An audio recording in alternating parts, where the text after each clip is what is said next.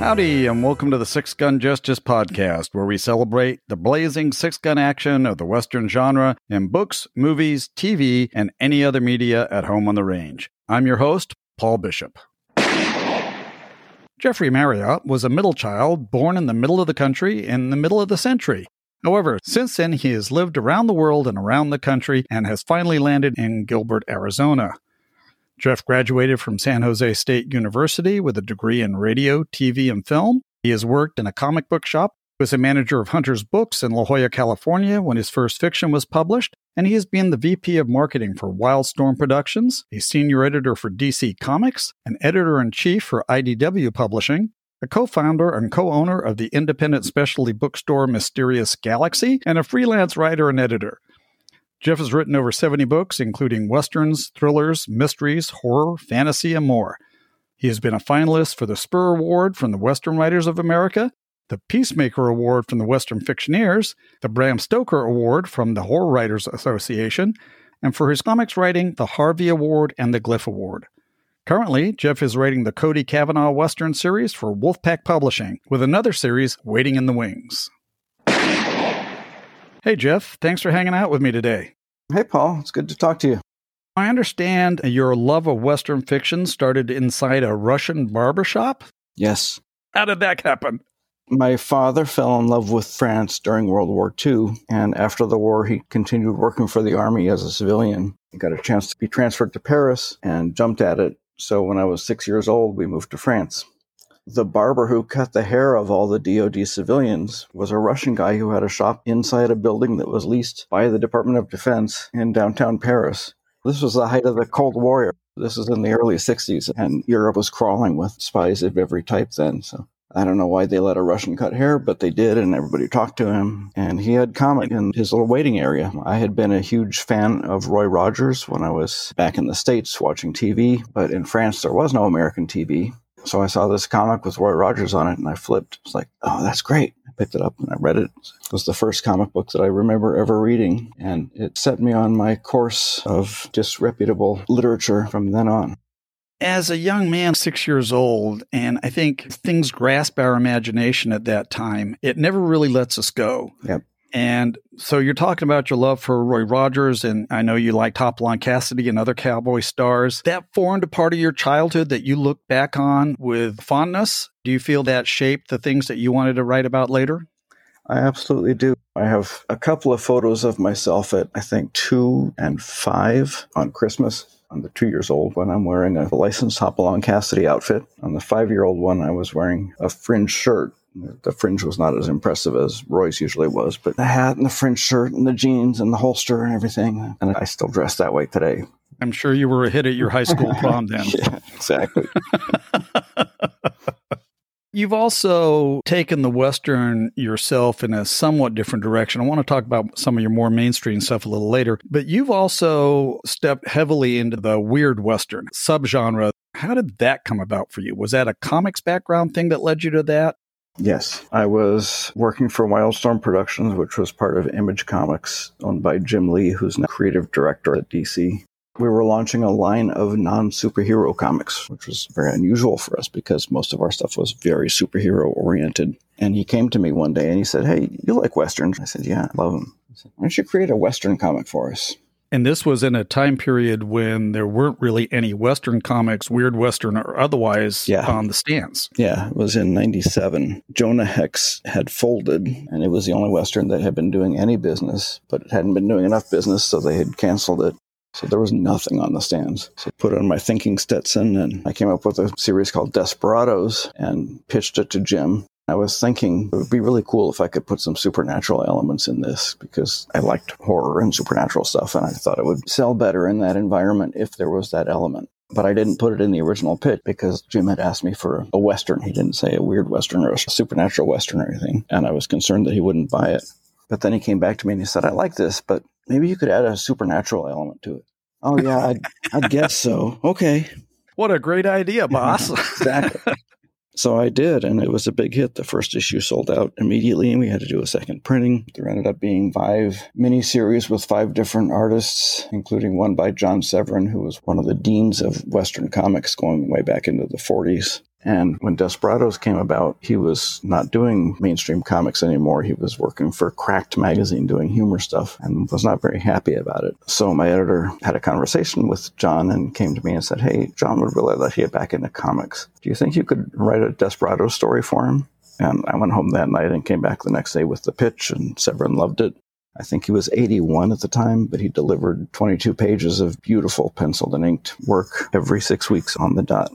That's amazing. Working with a legend like that. No, that was a high point in my comics career for sure. Desperado ran for a decade? Yeah. Did you move on from there to Deadlands based on an RPG franchise, correct? Yes. Was that after Desperado? The Deadlands RPG came out the same year as the first issue of Desperados. They were both in the formative stages at the same time. There must have been something in the water. A couple of years later, Shane Hensley, who created Deadlands, did come to me on the basis of my work on Desperados and asked me to write a short story for an anthology that he was putting out set in the Deadlands universe, and I did that. And then fast forward a couple of decades, I forget exactly how many years ago, but maybe 5 years ago, a new company had a Deadlands comics license, and they needed a script in a hurry because one of their writers dropped out. And they asked me, and I agreed to do the script. But then as I was talking to the publisher, I realized that he needed some kind of guidance in comics publishing, and I had that background. So we talked a lot and got to be friendly. And then he said he would really like to do Deadlands novels, but he didn't know how to go about approaching publishers. So I approached publishers on his behalf and made a deal with Tor to do 3 novels, which was basically a way of setting up a deal whereby I could write a Deadlands novel and get paid for it. It's always good to get paid for it. This is interesting to me because we talk about RPG, role-playing game. And for those who are uninitiated, the iconic role-playing game being Dungeons and Dragons and everything else is spawned off from there. Am I simplifying that too much, or would you say that's a good simplification? That's exactly it. All of these franchises, such as Deadlands and other role-playing games, they have found a way to increase their universe, be it in comics or novels like you're talking about, based on the strength of their name alone. They become a brand. Yep. And that really is a way in the business of tying this all together. I think if you went to Tor and said, I want to do this weird Western series called Deadlands, and they have never heard of it before, it's not tied to anything else, there's probably very little chance that you would have got the go-ahead on that. Yes. But because it's an established franchise, all of a sudden there's that interest, and yes, the publisher can capitalize on it. Yeah. Some of these big games have just massive fan bases. I mean, we're talking Halo and all of those other things. Halo's now, I think, a series on Netflix, isn't it? And it all started as a role-playing game. Yep. And a video game then after that. It's interesting the way the business has changed because of all these other areas of the media that have become available to us. Yes.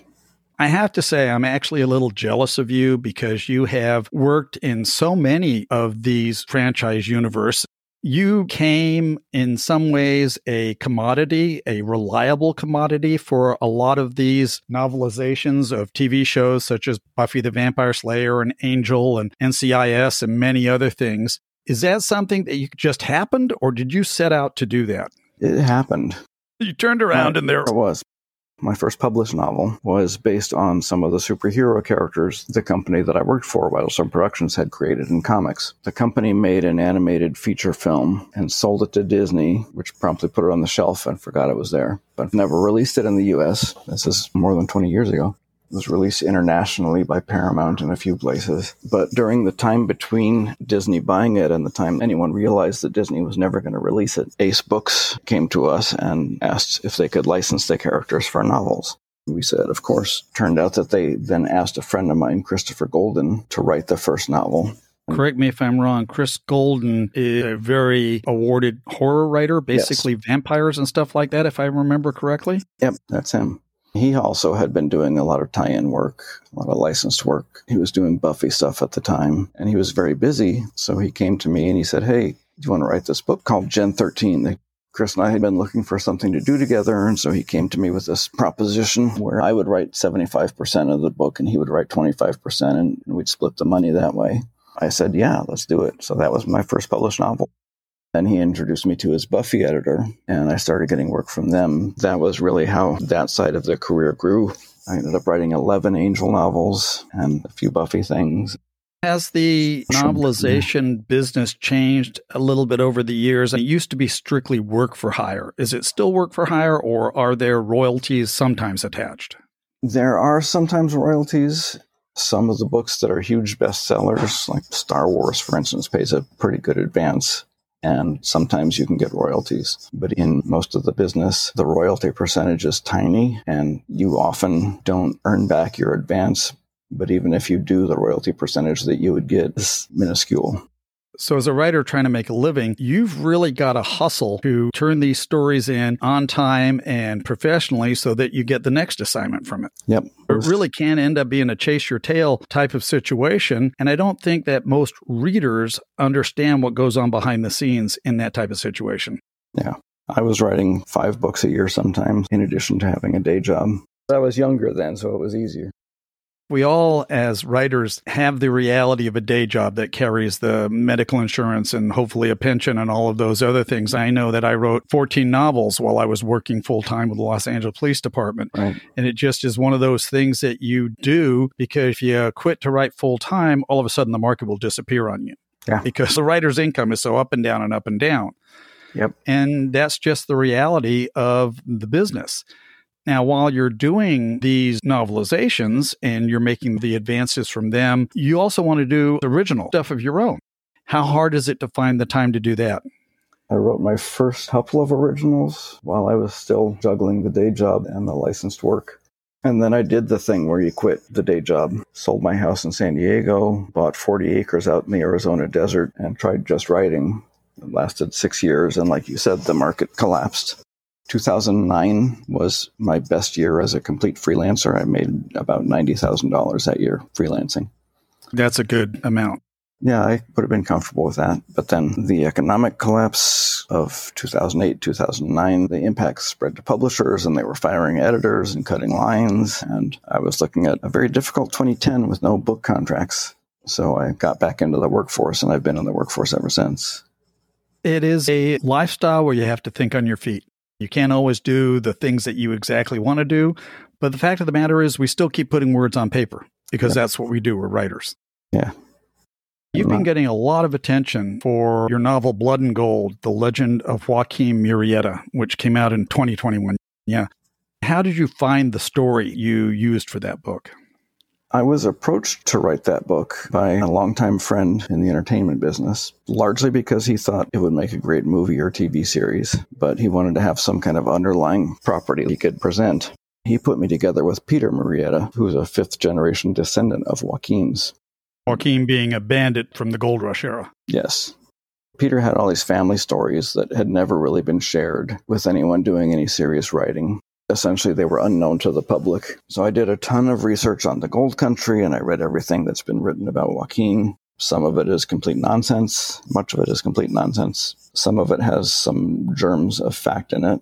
And I wove together the factual stuff with my own ideas about connective tissue, because I have this fact and I have this fact. How could he possibly have done that and then that?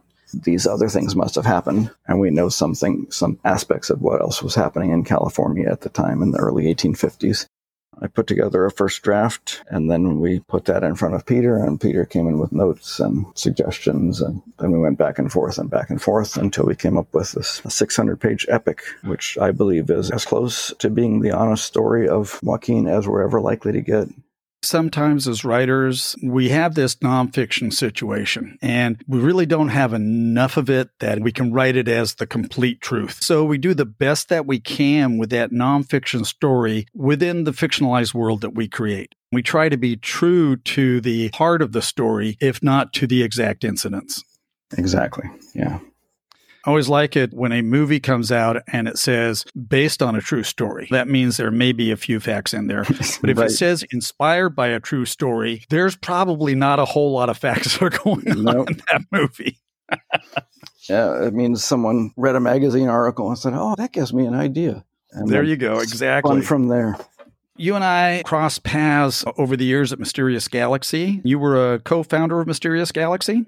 Yep. One-of-a-kind bookstore in San Diego. I've done book signings there myself.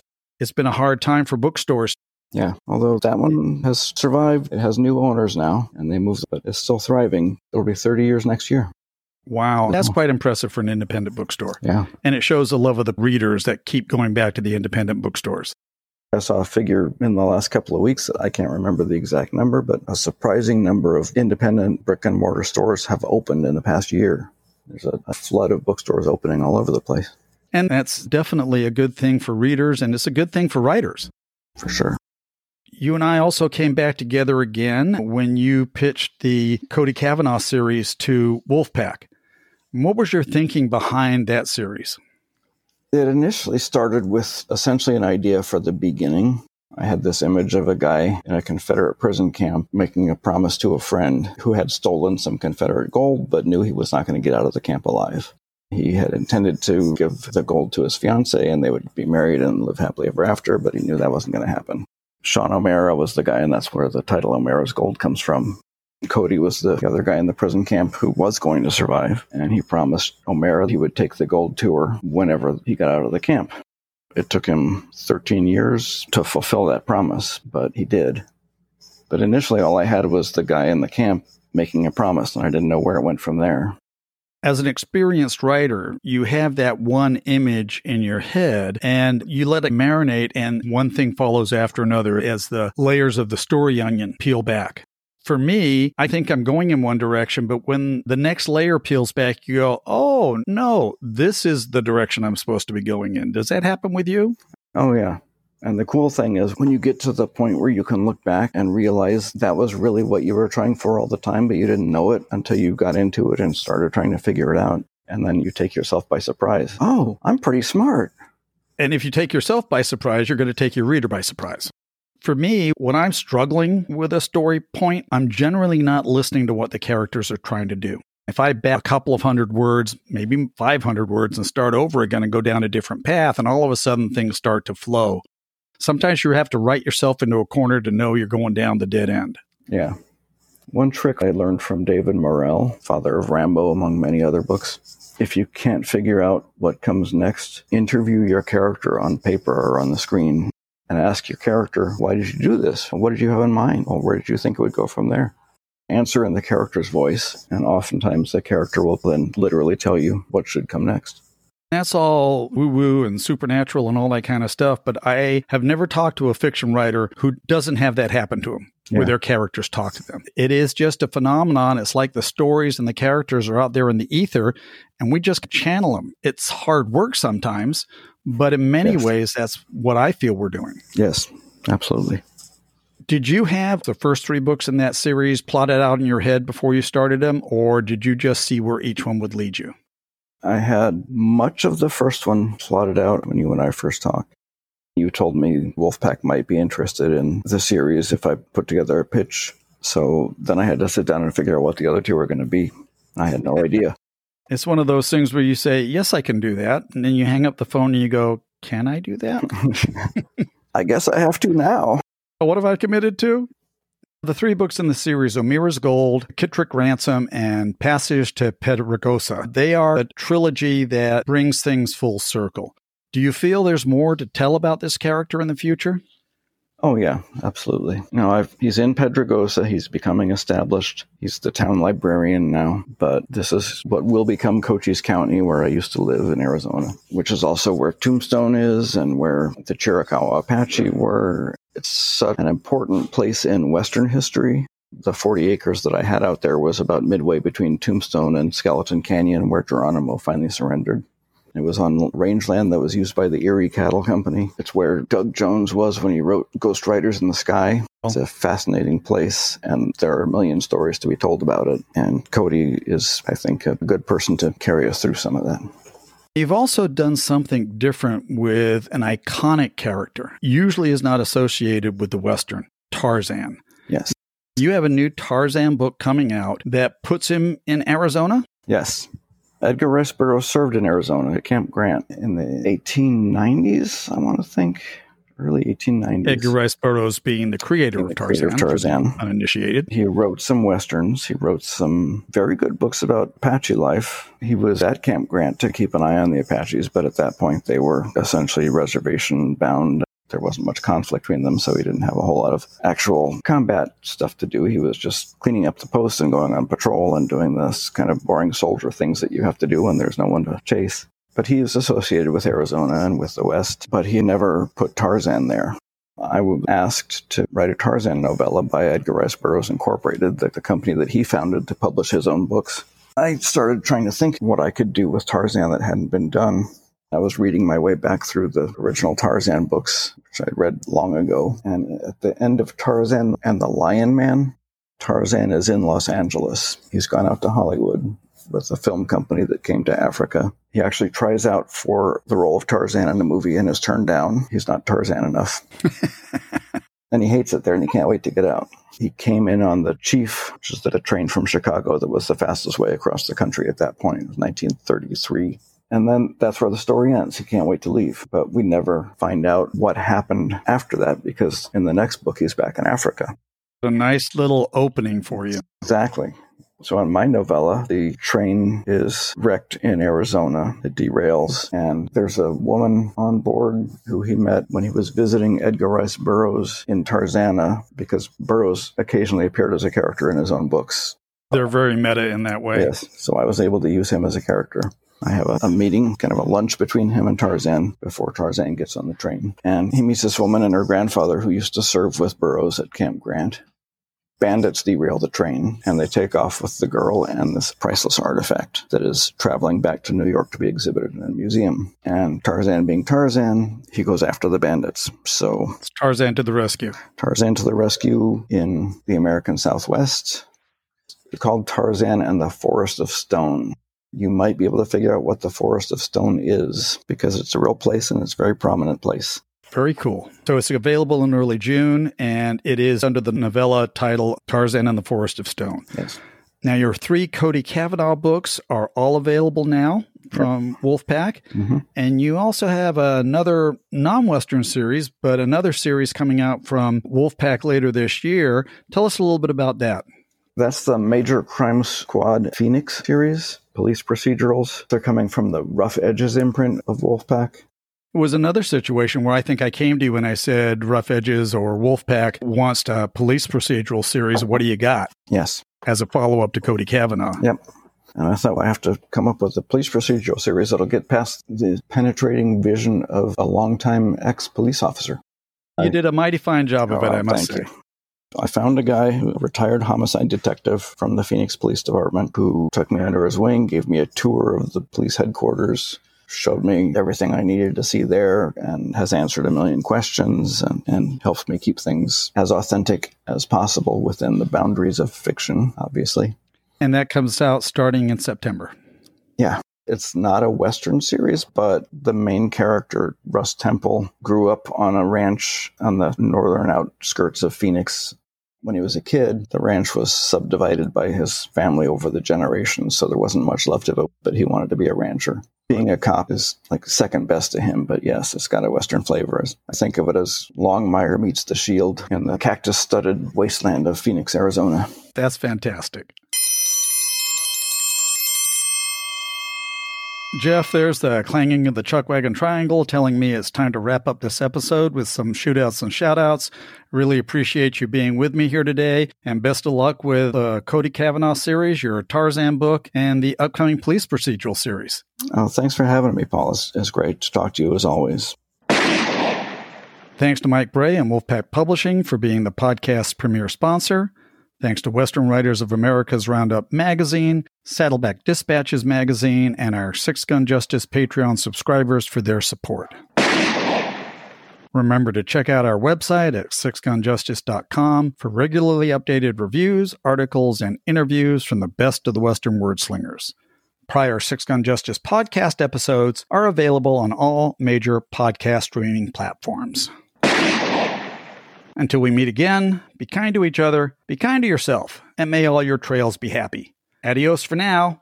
I'm out of here. Let's ride.